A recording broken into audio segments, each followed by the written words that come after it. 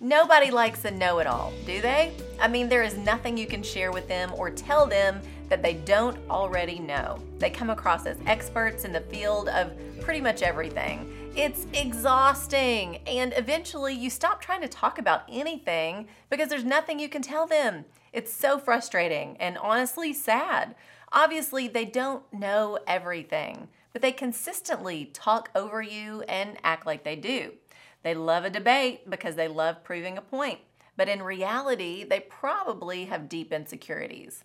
Remember, we are all broken in places, and if healing doesn't come to the wounded roots of our heart and soul, the fruit and behavior everyone sees on the outside will be coping behaviors that have developed.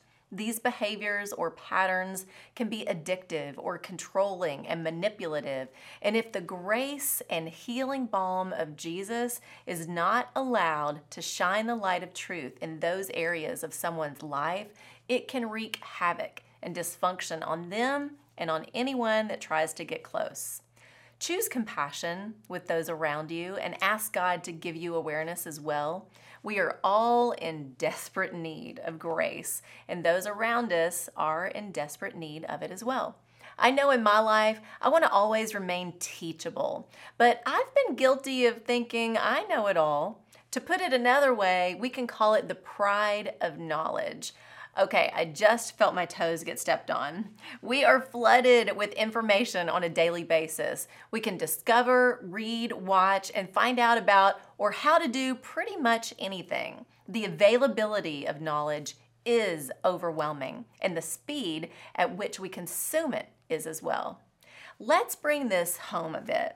How many times during this pandemic or the past election year have all of us read an article, watched a news clip, listened to a podcast, or read some social opinion post, and all of a sudden felt like an expert?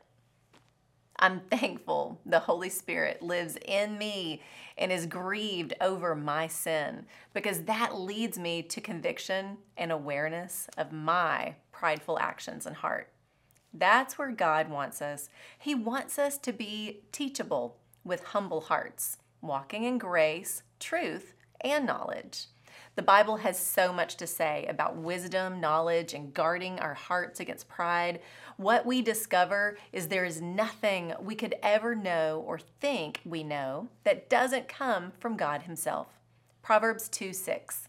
For the Lord gives wisdom. From His mouth come knowledge and understanding. We know nothing apart from God. Only God knows all things. He really does know it all. We, on the other hand, do not. Recognizing that is the beginning of wisdom. Wisdom is a gift from the Lord to be applied to our life so we can live abundantly in Him and carry out His purposes.